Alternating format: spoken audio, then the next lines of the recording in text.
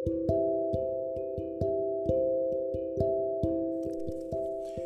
are many reasons Billy Engman does such an incredible volume of business.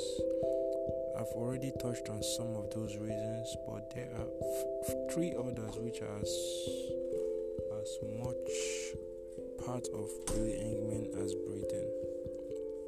First, Billy expects to sell everyone she calls on. Not only does she expect to sell to them, but she expects to sell them a large order, this time an even larger order. Repeat.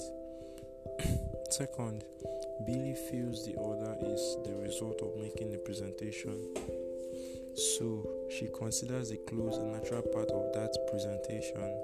She gives everyone that she calls on a chance to buy by asking for the order.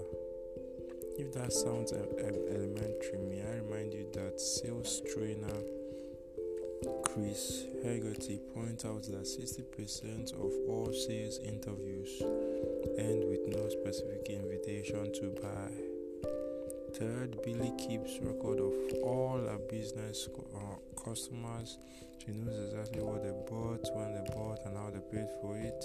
She plans her callback and prepares the prospect for that callback when she makes the original sale.